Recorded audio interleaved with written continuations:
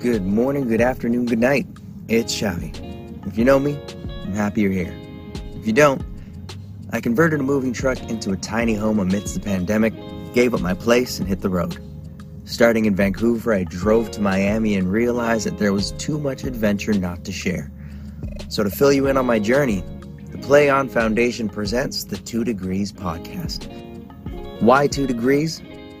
Because I'm now a snowbird and escaping 2-degree weather. I built the truck wrong, and the majority of the weight is on the passenger side, so we're tilted at 2 degrees. But also, I'm going to catch up with industry professionals who I'm glad to call friends and bring you 2 degrees of separation away from them and what they do. So, welcome to the 2 Degrees podcast, brought to you by the Play On Foundation for Neurological Research and Brain Aneurysm Detection and Prevention. To learn more about the Play On Foundation, check out www.letsplayon.org.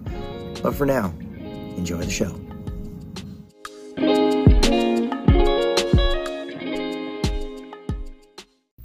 But first, a quick word. Do you like mangoes? Of course you do. And if you don't, well, I'm sure there's a high chance you might know someone who does. Well, the 2 Degrees podcast is sponsored by peeled fruit. No, not just random fruit that's been peeled, but the children's book about a mother's love language of peeling mango for her baby. Available for delivery on bookbaby.com, bookshop.org, Barnes & Noble, Powell's, and Amazon, just to name a few of the retailers. It even ships worldwide. Check out @peeledfruitbook on Instagram for more information on how to get your copy of this heartwarming story. Peeled Fruit, illustrated by Rhoda Domingo.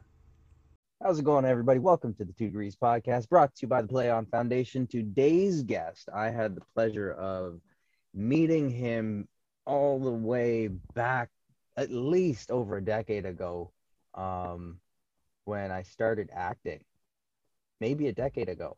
And and he was in my acting class, and then he absolutely took over like the hosting scene in Toronto. And it's funny because like I also tried to apply for Much Music and as a host there, and it didn't work, and through Bell Media, and then I decided, okay, I guess I just gotta be an actor and take this, take what I learned and go that direction. But this gentleman right here just wowed me in regards to all the on-screen time that he's had with the professional players that he's been around. So everybody, Akil Augustine. How you doing? Thank you, Brandon. How's your day? Well, it's early in my day. I don't really start work till technically, I don't get on site till about 5:30, doing the Raptors 9:05 game, the last one before All-Star break out in Mississauga, suburb of Toronto. But so it's pretty early, just doing some research, kicking around the crib, Yeah. YouTube. It's funny how you say like it's early for you, but then I'm on the West Coast, so it's earlier for me. True. So with that, like you work so closely with the Raptors. I want to start there. How did you get involved with them? Oh, well, funny story for me at least. It really started when I was working at Foot Locker, and there's this TV show back in Toronto called NBA XL, which is like a sneaker culture. I hate the word, but it was like back in the early 2000s. Wait, why do you hate the word? Well, I hate the word urban because it's, it's urban. Gotcha. I thought you meant sneaker culture. No, sneaker culture is whatever, man. I mean, I don't even know if there's a sneaker culture. Sneaker culture is something the marketers created too. Like, I don't know.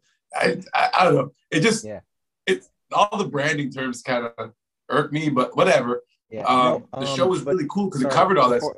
Before you go on, just because like I don't want to lose that thought, but I also echo that same sentiment. But why? Talk to me more about the word urban.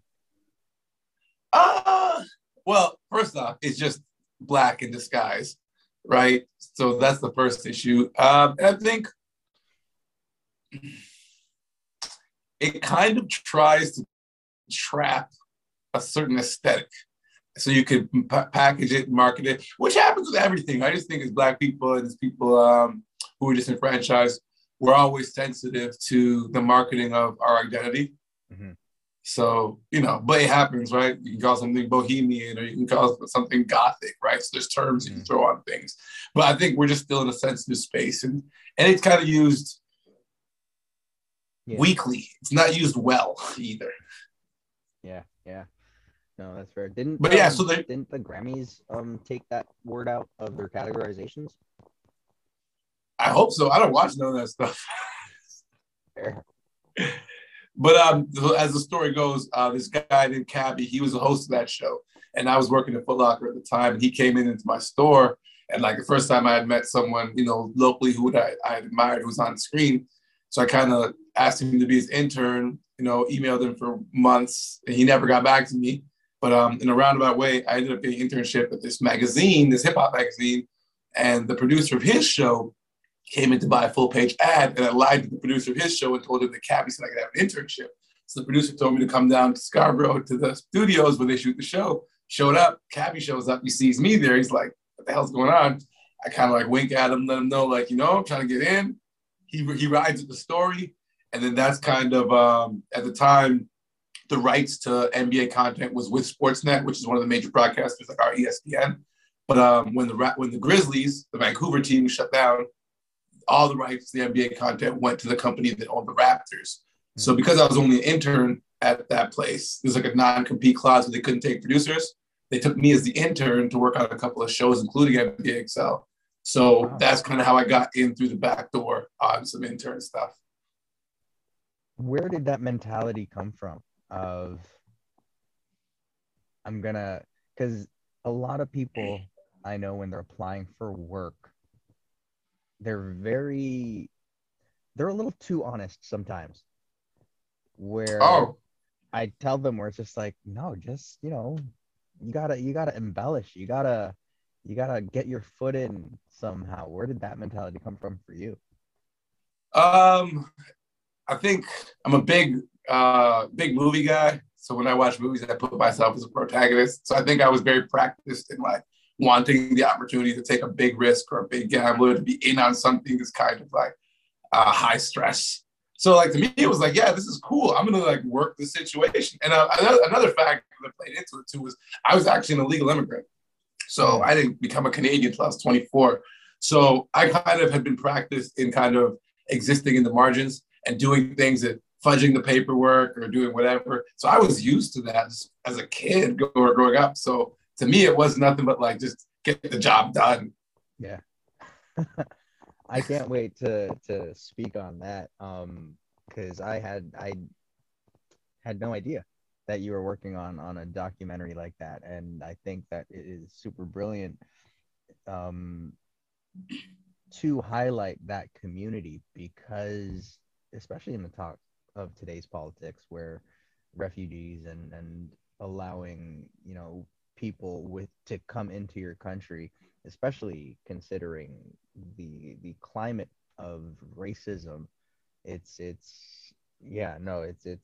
well on you, good on you. So we're definitely going to get to that, but still talking basketball now. Not only are you a host, but you actually like still play, you still go hard in the paint. And where did the love of basketball come? I might have to retire soon. I just got a concussion and bruised my optical nerve elbow on a rebound. But so growing up, I came to Canada, fairly young without my parents. So I grew up without my parents also. So I had a cousin who, he had just gotten out of jail. And of course, he had to come to our house to live for, I guess my aunt was his surety. So that was part of his release program was he would have to stay with us, the family. And every Thursday night he would go down to Eastern Commerce, which is like, it's not a school anymore, but it was the number one basketball high school in the entire country. Whoa, hold on. And then like down the street from my house was like a school anymore? No, they shut it down. It's actually a native education center now. But they tried to put a dress code. so many people, man. Damn. Yeah, you want to know what did it? What? They tried to implement a dress code, and Oh, the students didn't want a dress code. And there were two different public schools, Monarch Park and Danforth Collegiate, who didn't have dress codes. So in the last year, there were 30 kids in the school. That's crazy. Because Yeah, we haven't gone to a Catholic high but school, like dress code's normal. So that's funny. Yeah, I went to a uniform school, but yeah, my cousin when he came home, he kept taking me to the gym, and I was a rambunctious kid. I didn't do well in school. I didn't have a lot of family support or emotional support. So once I got inside the basketball court, all the rules were thrown to the window. I was bouncing off those balls, fighting older kids, doing everything, just going nuts. And I fell in love with being in the gym. And to this day, if I have a day off, if I have a couple hours, find me in the gym, man. I'm a gym rat. Yeah. Now we're getting old, man. So what's the after gym remedy for you? Yoga. I've fallen hard into yoga and Pilates. Just understanding, especially because I originally played football. Like in high school, I was a football player. I just couldn't go anywhere because of my immigration status. But I was a pretty good football player. I played on a really great football team. So basketball was kind of my second sport. But as an adult, I discovered yoga and breath work, and those two things. It's going to be hard to replace the testosterone kick. Yoga, are we talking like the Bikram style stretching, or because I see you do a lot of meditating. Is that the yoga that you're referring to? Yeah. So I used to do a lot of meditating, but now I've transitioned to breath work. I think breath work's been so much more efficient for me. But so I go to this place called Sweat and Tonic, and they've got a whole bunch of different variations of yoga, from the vinyasana to all that stuff. I don't even know how to say it properly. Yeah. But so I do whatever they're doing. But I've just found hot yoga. You work up a great sweat, and I think for men, especially as we get older, our hips get real tight, and I got real issues with like activating my glutes and my hips. And yoga just directly addresses all that. So it's got me feeling pretty good in my 39th year. Yeah. No, stretching and especially hot yoga, just because, especially for me, I work out just for mobility. I don't want to, reach over something when I'm lying down in bed and then hurt myself. Or like, I don't want to do a functional mobility. Exactly. I think that's where fitness should be at. But I personally blame media and society, especially North American society, where they think going to the gym, you have to attain this certain physique, where I was heavy into that mindset. And I think that needs to change in order to create more balance, especially for mental health. But with that, how did you discover? I think it reflects in who we were at the time, though. Yeah, no, for sure. Huh? And how did you go about and discover breath work? Because I think that's amazing, and I think more people need to understand how important your breath really is. Yeah, I mean, breath work is a big part of yoga, meditation, mindfulness, Buddhism. But they always just use the word breath, right? And follow your breath. That's kind of where it's been at. I think in the last 20 years, so much research has been done about, nasal breathing and the effects of, a meditation practice, which is a lot of breath work.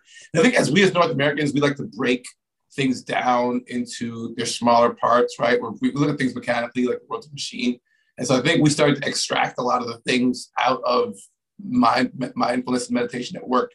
And one of the things a lot of these like authors and scientists and social scientists picked up on is, just breath work. And then we've been doing it like from way back when therapists used to tell people breathe and count to 10, right? It's been something that's known, but now it's like, and especially with like high level sport, starting to understand how the respiratory system affects recovery and performance. I think as all of this information rises, I think then like I kind of, with my like YouTube habits, stumbled upon a lot of information about this stuff. And I think it was Joe Dispenza who really brought it home. He's I don't know, a lot of people think he's like a pseudoscientist. He's an author. He was a chiropractor. He's got a book called what is the book called? What is his book called? I forget what Joe Dispenza's book is called, but it digs deep into, a lot of what they call psychosomatic healing, or, spontaneous remissions in certain conditions. Yeah. So it's funny that you classify it as a pseudoscience, because I recently just read that. But I don't. Some people do. Yeah, but that it's funny that they think that and they laugh at it, because I read that everything is technically a pseudoscience. Because science is constantly changing. Science is supposed to be law. Science is supposed to be, fact. But then when it changes, that means what we were believing wasn't the fact. So then we have to understand that everything as it evolves is changing. So it can't quite be a science. It has to be a pseudoscience, because right now we're just in this state of believing that this is accurate. So. Well, you just hit the nail on the head right there. Science is a faith. Yeah. It's actually a faith in the way it's executed and the way it's understood. And most things must be, if you understand how reality works. It's not like we're working with a lot of like the base building blocks of the universe and we understand how things are derived, that we have some greater grasp of what's going on. No, it's mostly guesstimates and hypotheses that we're acting on. And those are the same as what the people in the earliest days ran off of when they created the religions of the world, right? So, I mean, it's based on something that appeals to us more so in our rational minds, right? Where we're at. And which speaks to your point earlier that I wanted to touch on, like, how like for a long time, like we looked at bodybuilding and exercise aesthetics. But I think that was a reflection of where we were at as a collective in North America. And I think as we exhausted the gains of aesthetics, we kind of discovered something beyond that. And that's kind of how it's always going to work. Same with science, right? It's like you get to that frontier and then that frontier becomes, every day. And then there's a new frontier after every day. Do you think then that's going to be the trend, or do you hope, and I have hopes, especially how the trend that I've noticed is the youth of today seem to be picking up on things a lot faster. So I hope that in like 50 years, 100 years, that kids come into the world and they don't seek that, need for the six-pack abs to impress, because they just have a better understanding. That's my hope, at least. Well, we're confronting a whole new issue now with the metaverse, and that a lot of kids, may not even be exercising, because now so your body image could be an avatar in the greater sense, more so than the human body. And then beyond that, you think about what we're capable to do with genetics and what we're capable to do with biotechnology. And the shift may go from, holistic health and healing to, technological improvement of the human through biotechnology, right? So, again, that's the next frontier, right? Like there's so many, and then as information speeds up, there's splinters and groups. And some groups will end up in the metaverse, some will end up in real life, and some will end up biohacking into biotechnology. And it's weird, but we're getting really segmented as we get more powerful, and it's kind of it's odd. That's just also too like a reflection of how religion happened, where religion happened as this one thing, and then all of a sudden it was like, no, let's just change this thing, and then there'd be like, oh, I want to do this thing and this thing, and then it just the Anglicans and the Presbyterians. Yeah, it's so funny too with like Christianity, where there's so many factions of Christianity. It makes me laugh, where Christianity is no longer that thing that it once was, because now it's I don't want to say adulterated versions of it, but yeah. I still don't know what the difference is between a Catholic and a Christian, and I'm Roman Catholic apparently.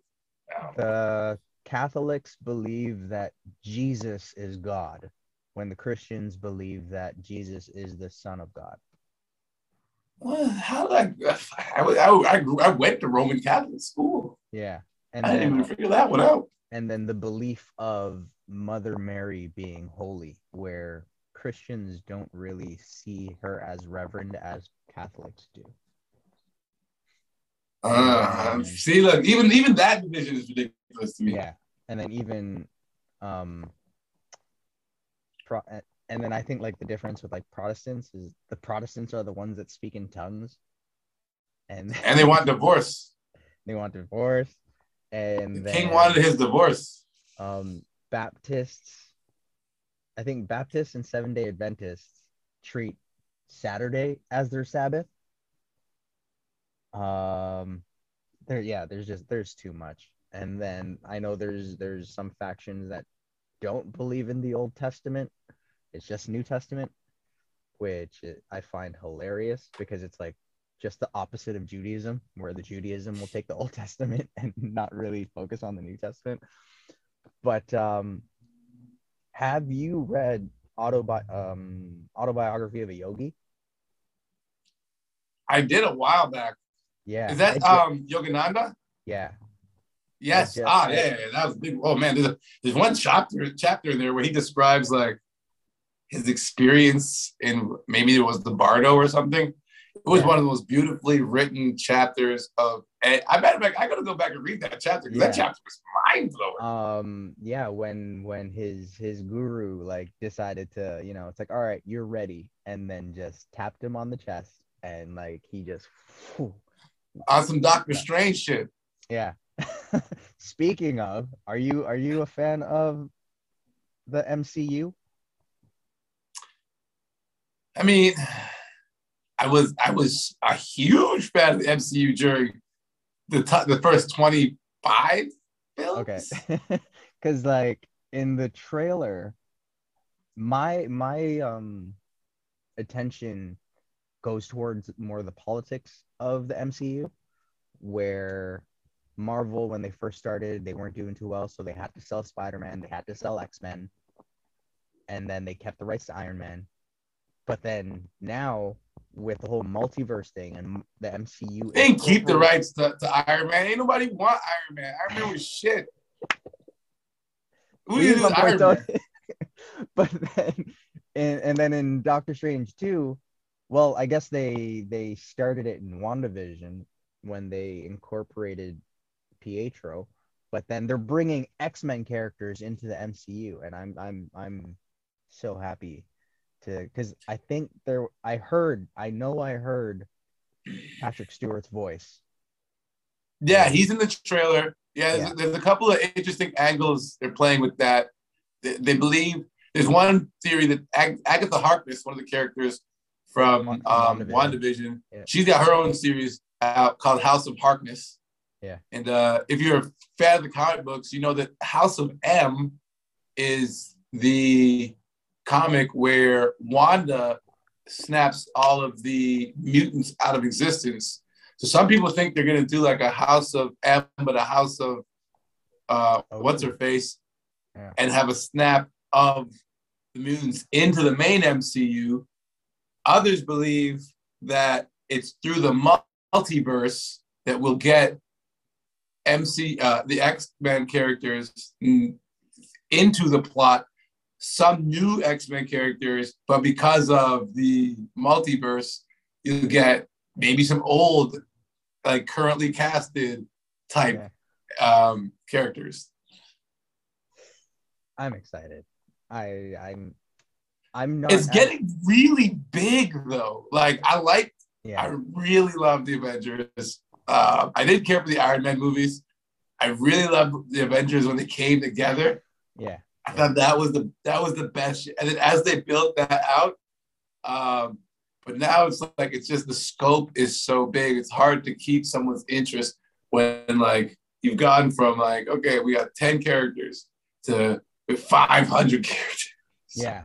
Where it went from Age of Ultron, where you had them assemble, to Civil War. Now they're against each other. And then I remember like they had this meme of like what people expected, and you had like a big clash in the comics versus what you got, where it was just like 7 on parking lot.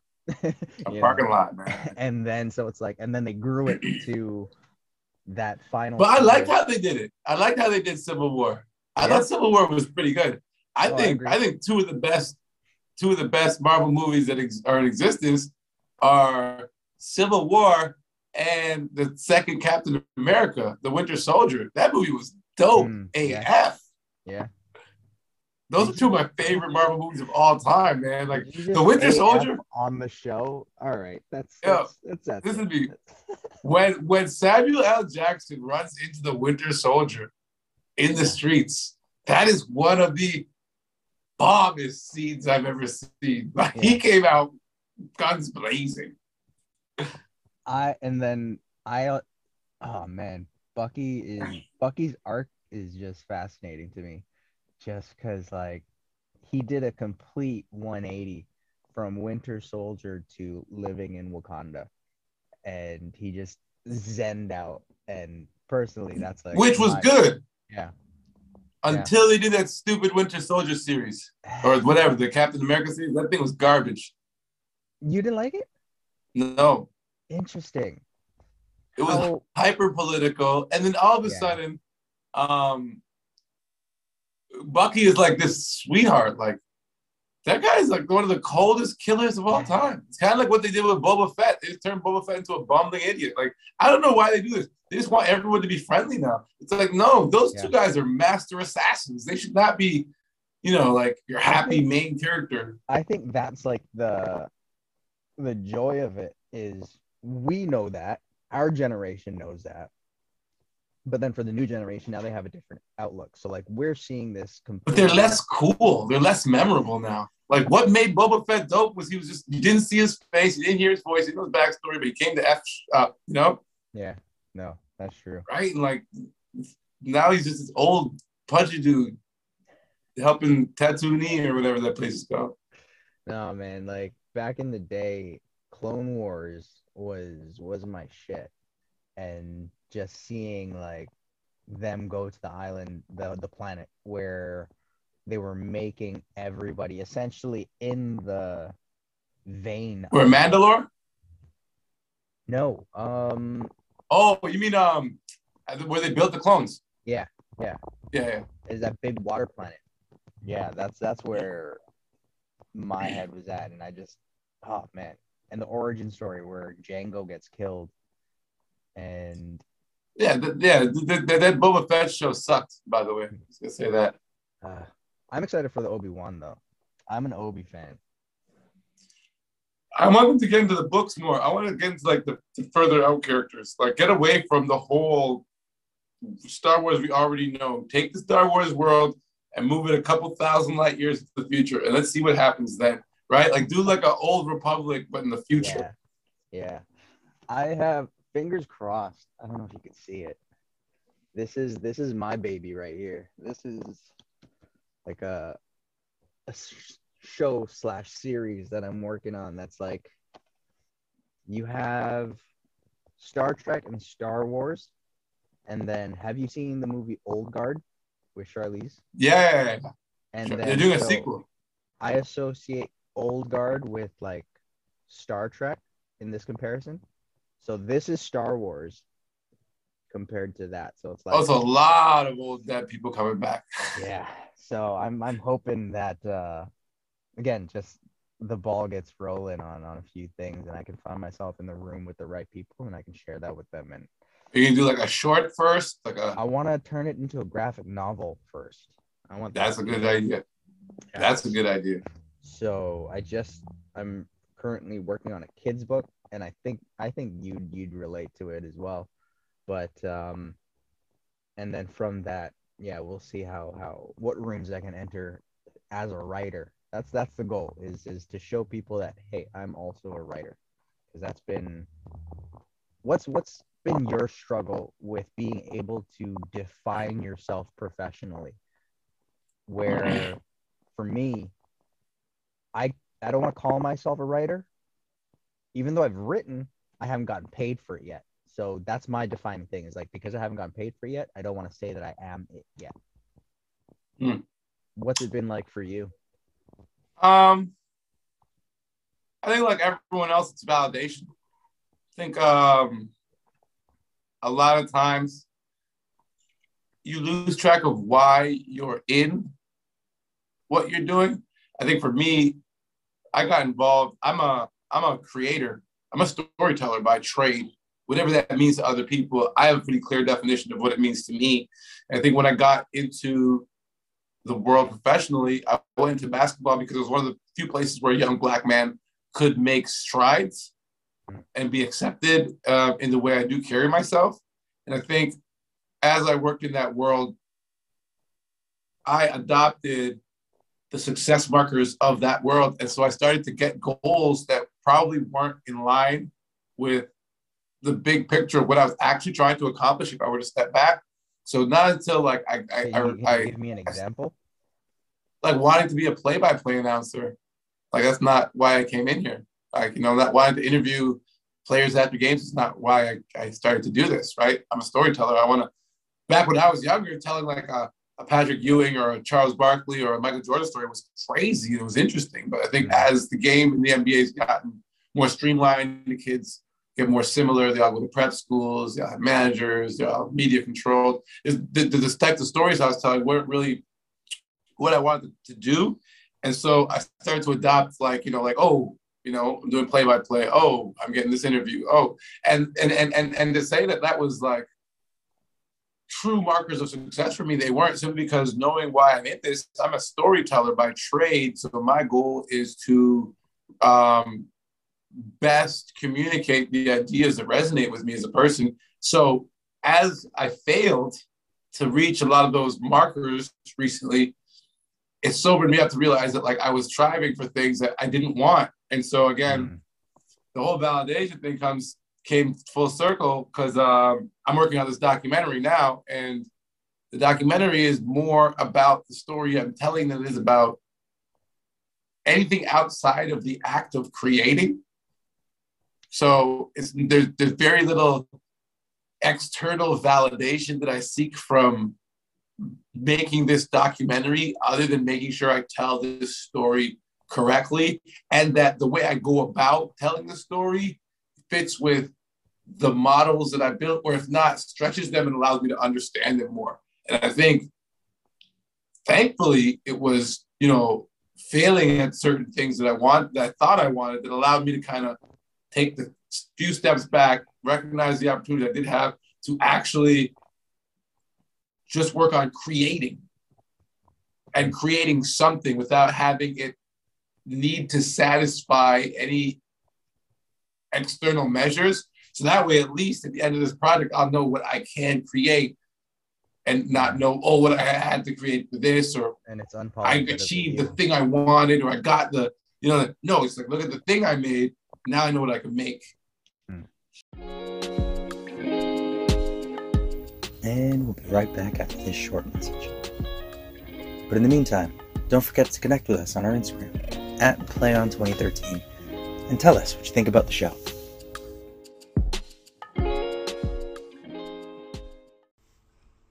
Do you like mangoes?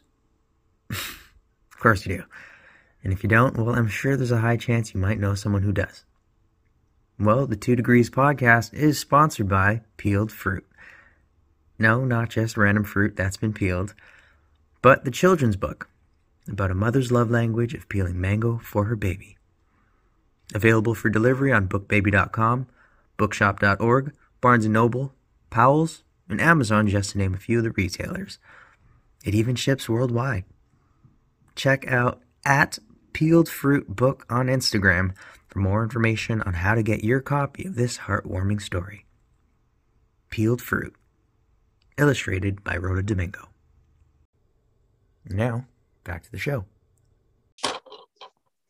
With that, let's dive into it, because I'm so curious to know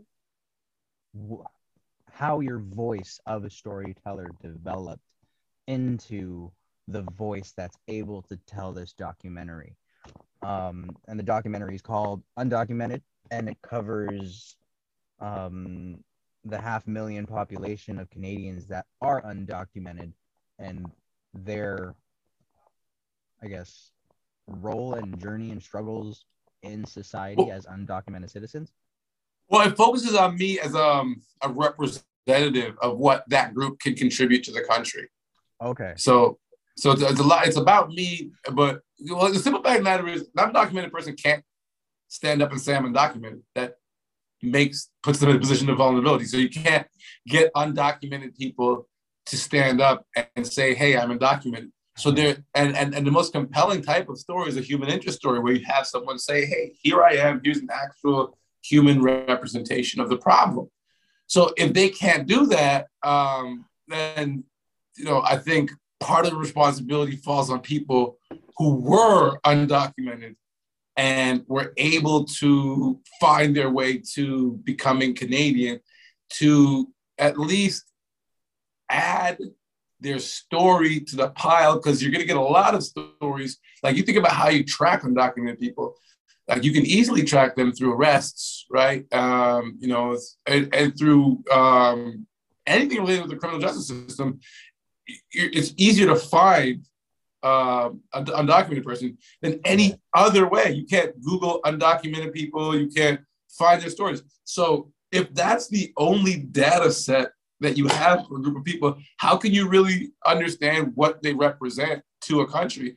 And so my goal is to add some anecdotal evidence of, like, here is someone who was undocumented, and here is their story and what they've been able to do. And hopefully that kind of gives people a clearer picture of what the whole situation is like, right? And I think that's very important. And I'm not here to take a side in debate on immigration. It's a very sensitive topic. But what I can do is represent a small sliver of the population, which is young children who were brought here without their knowledge, with no control, and who basically grew up Canadian, because that's what I was. I came here at 4. My parents left. I was here alone, and I was left here. So, at 18, to send me back to Trinidad or to England or somewhere, that would be, in a lot of human beings' opinions, wrong, because I'm pretty much Canadian. So I think there are people out there like that who have the exact same story. And I would like to, when their case gets reviewed, when they're considering applying or not, there has to be a story out there, as opposed to, rough statistics and the general knowledge of what people think about when they think about an illegal immigrant or an illegal alien, right? Because, that's just going to weigh against them.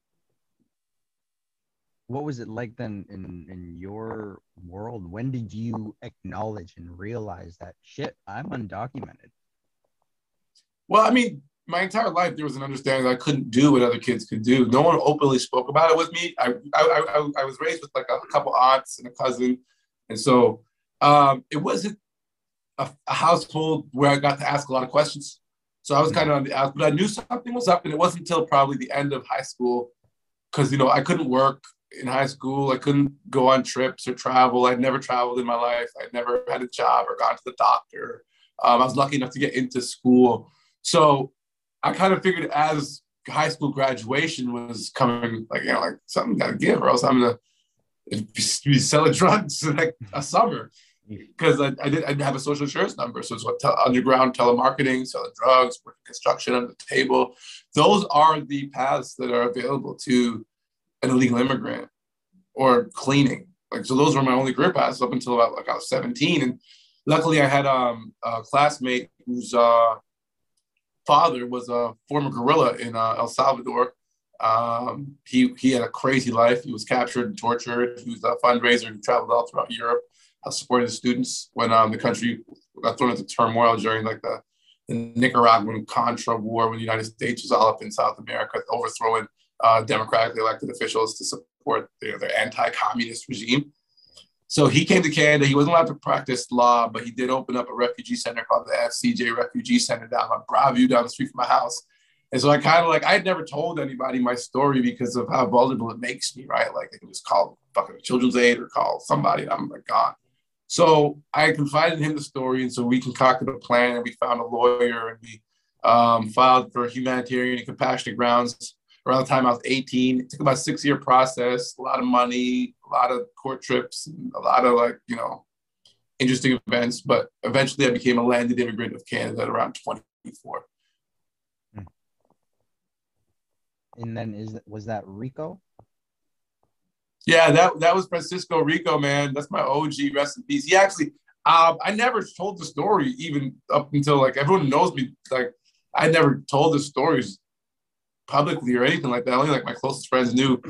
But Francisco had always encouraged me to tell the story. But it makes my family very vulnerable, and it's a very heated debate that I'm going to throw myself into and put a lot of unnecessary light on myself. So I never really did it. But unfortunately, Francisco died earlier this year. Not this year, but last year. I think one of the few wishes that he had of me that I never was able to fulfill was like that I used my story to kind of represent this group.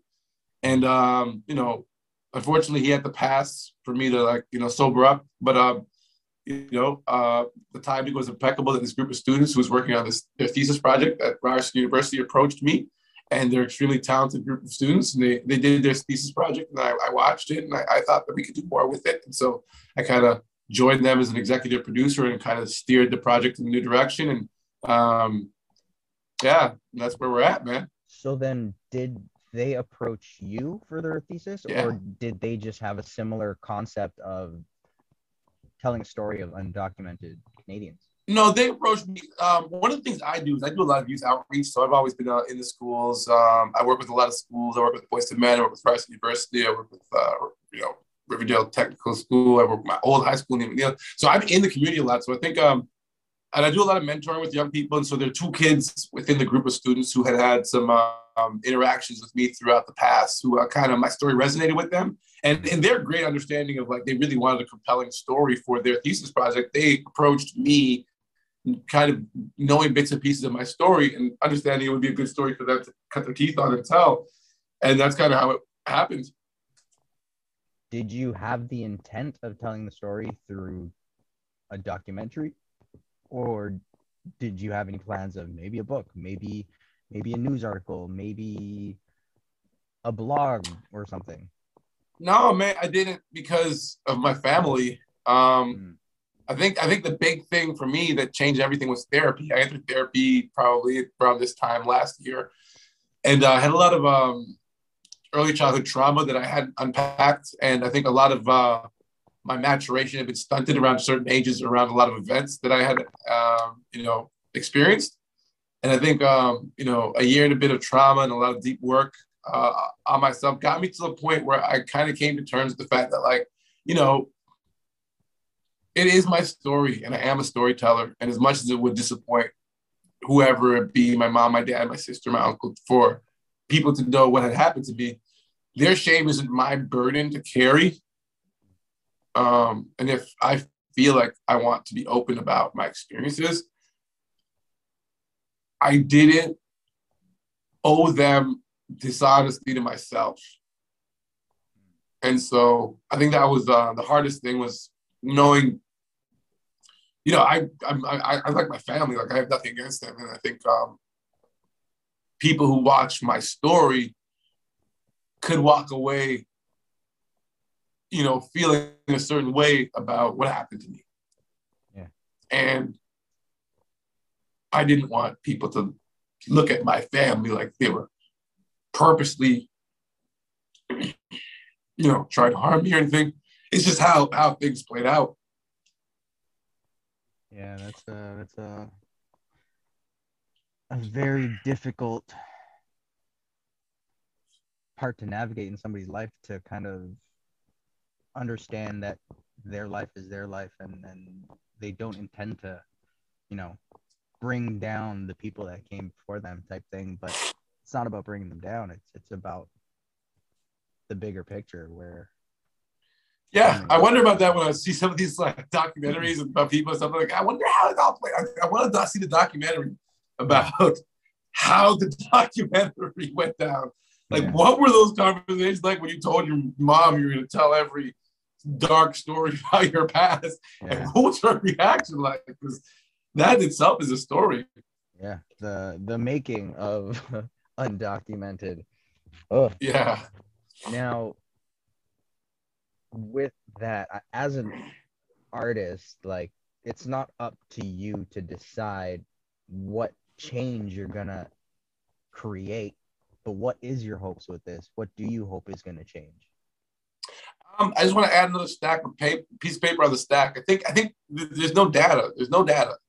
So at least to add some anecdotal storytelling to the conversation around a specific set of illegal immigrants, because I don't have the answers. I'm not here to say open the floodgates. I'm not here to say close the doors either. More less that than the other, right? But I am here to say that there's a group of people that are a huge part of the future of this country that can really contribute, specifically young children who were brought here without their knowledge, who grew up in the system. And I think we can somehow make the process for those people a little more accommodating so that they spend less time in the margins where they can be taken advantage of. Kind of like a children's welfare for immigration. So where like we can, I don't know. I don't have the answers, and I want to start the conversation. And then maybe with this documentary, we start the conversation, and some more intelligent people than me step up to the plate and come up with some new, whether it's policy or incentive or whatever. We at least entertain the conversation. Fair. Now, do you think then you had a what's a way to phrase this? But growing up as undocumented, and you said that you missed out on a lot of opportunities that other kids had. Where was your mind at then when you realized that you couldn't do these things that other people were doing? I was hurt and I was angry. In the beginning, I disassociated a lot. So I suffered from depression at a very early age. So I had the ability to disassociate from my mind and my body, which fed my imagination. So I was a constant daydreamer to the point where I would get sick daydreaming. But it was just like I had to get out of the physical space that I was in. And I think as I got older, and I'm very thankful that my cousin brought me around some of the individuals he brought me around who were, some frightening souls. But I think I had so much anger in me. And because I wasn't in a place where I was either supported or allowed to express my anger, I found ways to intensify everyday actions. And so, if people hang out with me, they always end up saying, like, that guy does like everything, like, just it's a lot. Like,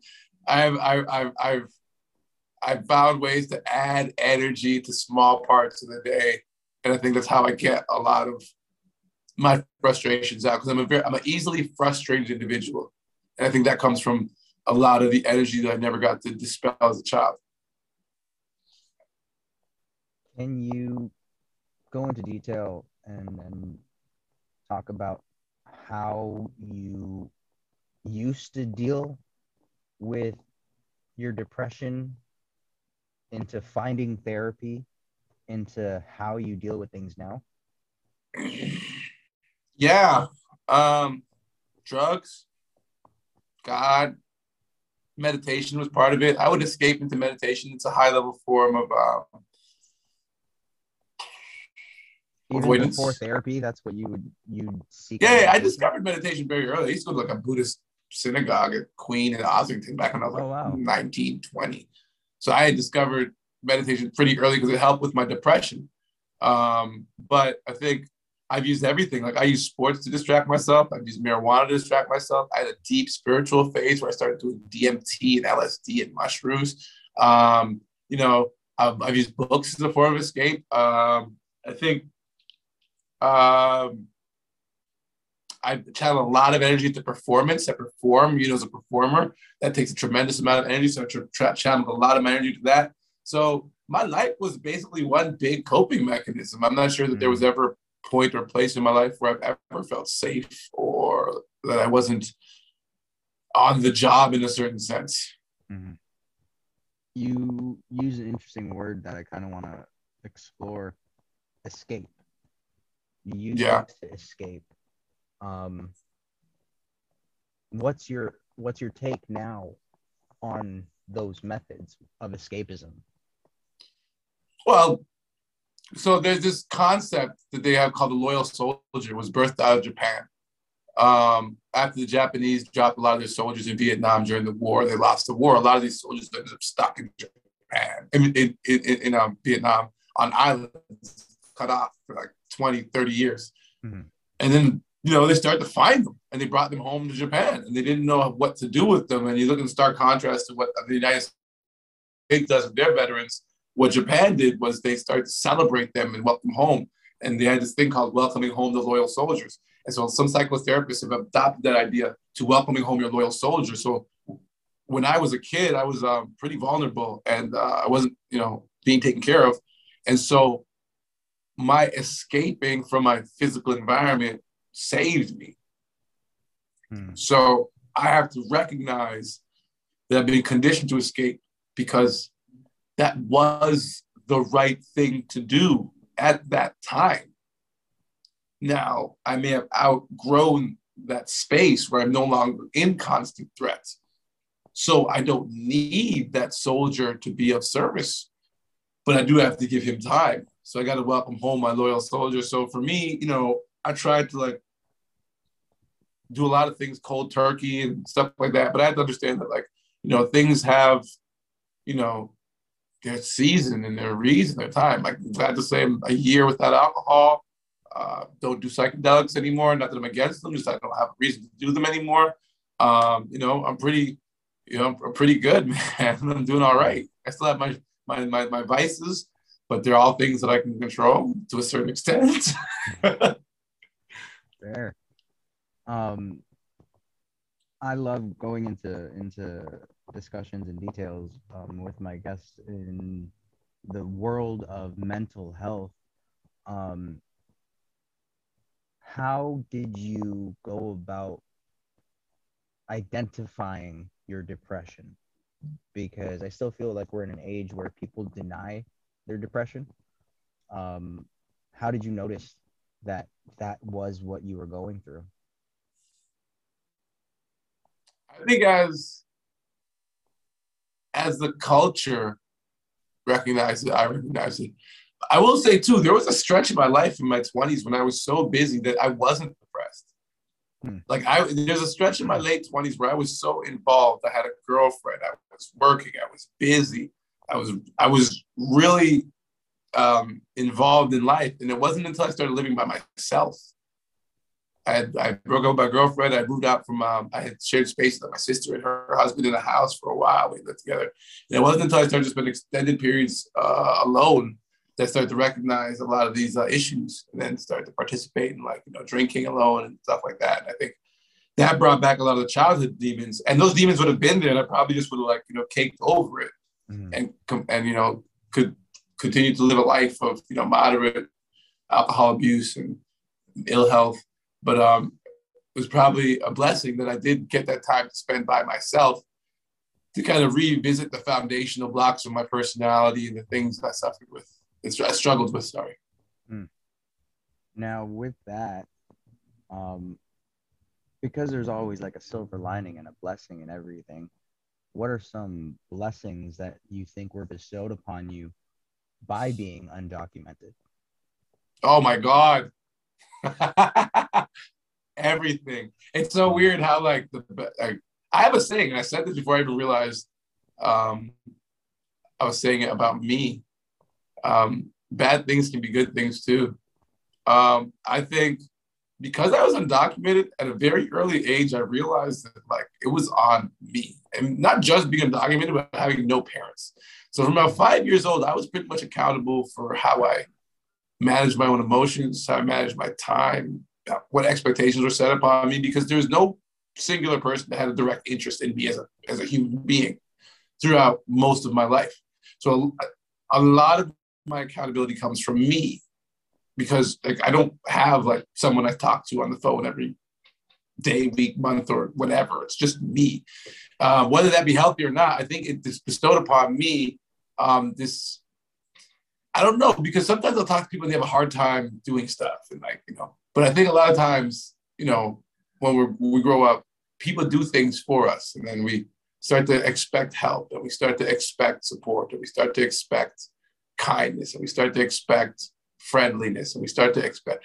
And I think I was robbed of all of those expectations. So I conduct myself pretty with like, I don't need much from people in terms of like, I could work with people who are hostile towards me. I can get the job done in 3 minutes if it's needed, 2 minutes if needed, because I've been in the situation where it's like, okay, it's the stakes have been so high that I've had to realize what I'm capable of. For a lot of people, they don't get pushed into a situation where they have to realize I'm capable of all of this. So they're forever running on like, I think this is my max. Where I've been in, a lot of tough situations. So I've had to figure out exactly what I'm capable of. So now there's an expectation that when shit hits the fan that I can pretty much handle it. When was the last time you surprised yourself of, oh shit, I can do this? Therapy, man. Damn, that's deep. How did you discover therapy? I had a hard time eating. I was I don't know, food abuse is a type of thing, but there's definitely. Oh, of course it is. I had some stuff with food, and I tend not to eat. And I had a friend who I got close to with over COVID, and she would notice like I would be I wouldn't eat like I maybe eat like 2 pieces of fruit for like 2 days. She's like, why are you not eating? I was like, I have a hard time getting to eat and convincing myself to eat, to take care of myself and to set time aside. And it wasn't even that I was so busy, it was COVID. And so I think the food thing kind of like was the tipping point where I realized, yeah, that's because no one spends a lot of time with me. I spend a lot of time in isolation that I don't notice the little weird nuances of my daily routine. And so when she got to spend some extended time with me, she started noticing really weird things about how I conducted myself. And that's one of the dangers of being in isolation a lot. But luckily, she was someone who had enough, social capital with me that she could say, hey, there's something up with this. And she actually had a friend who was a therapist who actually ended up being my therapist, who is a fucking godsend. Wow. Was there at any point you thought you not eating was, because I'm just going back to Autobiography of a Yogi, where it's like you have these yogis that don't eat. Did you ever think where it's like, maybe this is I had tons of misgivings about myself as some kind of special individual, like accessing the fucking Akashic records and like my Kundalini's lit, and I was doing it all. And the funny thing was, all that is true too. But the problem was, when I wasn't grounded in a proper identity. Like, I can engage in the highest spiritual practices, and I'm very fond of them, and I believe in them. But I'm also like a meat sack and with a mind. And I think I needed to get to the basics of being a human being and to understand my relation to time and space and food and routine and my self-identity and my relationships with my parents and my day-to-day practices with other people and how I approach work and coworkers. And I think I spent so much time in the high realm of spirituality that the real world practical applications of things weren't where they could be, which is weird because I was still getting good results to a certain extent, but more professionally than personally. Gotcha. So the good results weren't your personal. It's not good. It's you're indifferent, but it's good because other people are like, yeah, this is great, and we're gonna run with it. It's like, oh yeah, get married, yeah, have kids, yeah, buy a house. It's like there is this pre-existing checklist, and I was in the basketball broadcast where I was doing, and I was like, yeah, get your own TV show, do sideline for a little bit, do a little play-by-play, then maybe you get jumped and then do some ESPN, and then you jump to like you get your own team and just do a broadcast. And then I got the G League jobs. Like, oh, now I got my own team, my own broadcast. And then like I lost that job, and fucking brought back, and then you start questioning it, and you're like, yeah, man, those were a lot of markers that were set by the system. And really, the only reason I came here was to play. Yeah. And it's so funny that you say that it was set by the system, but it was the system that you were not documented in. Yeah, yeah, man. But we do hand off a certain amount of autonomy. It falls on my lap too. But I mean, it's hard as a human being to recognize all this stuff. Yeah. Now, you've been gracious enough to lend me all of this time, and it's been a incredible conversation thus far from my side, hopefully on your side as well. But I think I need to also get this question in before I forget. But in the vein too of talking about blessings and stuff, I want to know your perspective and how it was on your end when the Raptors won the championship. What was that like? Surreal. It was hard because like we were working so hard, and I'm talking about a lot of the people who work in the Toronto basketball industry. It was like the whole world had descended upon Toronto for the finals. So like as much as you wanted to be a fan while it was happening, everybody had their responsibility, whether it was security, whether it was broadcast, whether it was whatever. So like it was like ESPN was there, Turner was there, like you know what I'm saying, like everybody was there. So like all of our shows were getting watched. So I think everybody was a little bit more stressed than usual. It was surreal. It's hard to say that you got a chance to enjoy it, but I enjoy every time I remember it. You know, it was one of those ones where when you're living it, you're really living it. Time slowed down, but it was also like you were on the nice edge because, like, you know, I was on Kimmel. You wanted to look good when you went on stage with Kawhi and do the interview. You didn't want to stutter. You wanted to ask the right questions. You wanted to look good, right? Or, you know, saying like you were on CP24 the next morning, but you were out partying, but you still want to make it a party with your friends, and you want to party with the players, but you don't want to cross the line of media. And it's like there's all this stuff that's like going on over the week, and you're just having a time. And it really isn't until like, you know, like later on in the summer when I ran into one of my boys and he's like, yo, I was at the parade and I saw you on the float. And he showed me this video of me like just acting the fool. And I'm like, oh yeah, we did that shit. That's dope, man. Yeah, that that parade.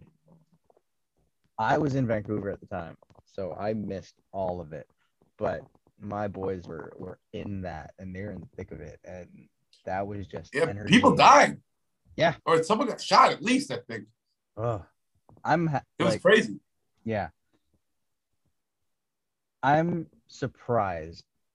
I don't know if this is just my projection onto Toronto, but I'm surprised that little happened.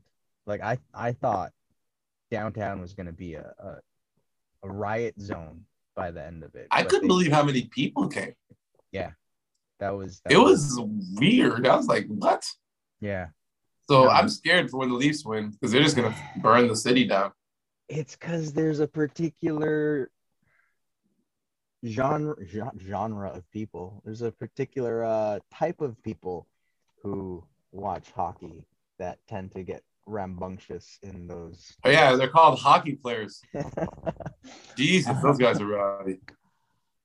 So going from this incredible high and energy of the city and you having all of these responsibilities, what was the contrast then when all of a sudden everything went to the NBA bubble? Shit, it's depressing. I mean, especially for our team, because our team, you know, yeah, we had the best fan base. We had a thing going. We were rolling. We still had Gasol and Ibaka before they left. So like things looked good. And then the bubble really derailed it. But shouts out to the Raptors because they kind of found their strategy. I mean, it was bad for us. Plus, we followed that up with another year in Tampa. So that sucked. And I think, and then the COVID, that blew chunks. Yeah. Ugh. COVID. But man, Akil, thank you so much for coming on and sharing your insight and your experiences as well. And do you have like a potential release date for? Well, we're trying to get it to TIFF. So we're going to there's about 42 film festivals that we're applying to. We'll do a private screening here in Toronto in April. So if you're in the city, let me know. But we're going to try and do the festival route first. Nice. Dope. Awesome. I got to give a shout out to Ryerson because they do have an incredible film program. And so I'm thrilled that you're working with these students, because I remember when I first started acting, and I was like looking for short films to like get myself into. Ryerson, like, they've evolved a lot. So it won't be Ryerson for very long. They have to change the school name. What? To what? I don't know what they're going to change it to, but Ryerson is one of the guys who started the whole, what is it, that native school system that they had? Residential school system? The residential school system. He's one of the founding fathers of that. Why did I not associate that Ryerson would be a last name? I just thought that'd be I thought Ryerson was just like a noun, like University of Toronto. You know? No, it's a whole ass dude who owned a plot of land, started a school. He probably has a bigger story than that, but yeah, he's a controversial figure here in Canada right now. Oof. Yeah, that's a whole other discussion, and I don't know if you have any insight on it or opinions on it, but maybe we can bring you back. But like immigration. Oh, for you, anytime, man. I got you. Let's do this. That. But like immigration and indigenous rights, like I can get you some people too. I know some people. I got some homies out there up north doing some good work in the community. Sweet. Awesome. Yeah, no, we've had a couple of indigenous activists come on here and give us insight on the climate of racism, but I want to dive more deep into the world of, like, as you said, undocumented, where immigrants coming here, they fall into the North American mindset and they just go with what, you know, the white man says. So it's like colonizer philosophies, right? So it's like I also want that to be brought to the forefront eventually, where it's like, if you're coming to this country and you're an immigrant, understand that, you know, you don't have to become where you're going. Sure, but that's a conversation of power. Yeah, immigrants don't have a lot of power when they come in. The power dynamic is severely thrown off. Yeah, but then it's like, with that, you got to retain some power. You got to retain some of that identity. Yeah, definitely. I definitely hold on to my Trinidadian roots for sure. Yeah. But yeah, man. Akil, thank you so much for coming out. Thank you for doing this, man. You're a light, and I wish you all the best with Undocumented, and I'll be following along on your socials for that. But yeah, thank you again, man. Gang, let's go. Everybody, thank you for tuning in today for the 2 Degrees podcast, brought to you by the Play On Foundation. Akil Augustine, an incredible soul. Follow him, check him out, and as soon as Undocumented hits Netflix and Amazon Prime and all of those streaming services, because I'm sure that it has a lot of legs to travel on, check that out. But other than that, ingat kayo.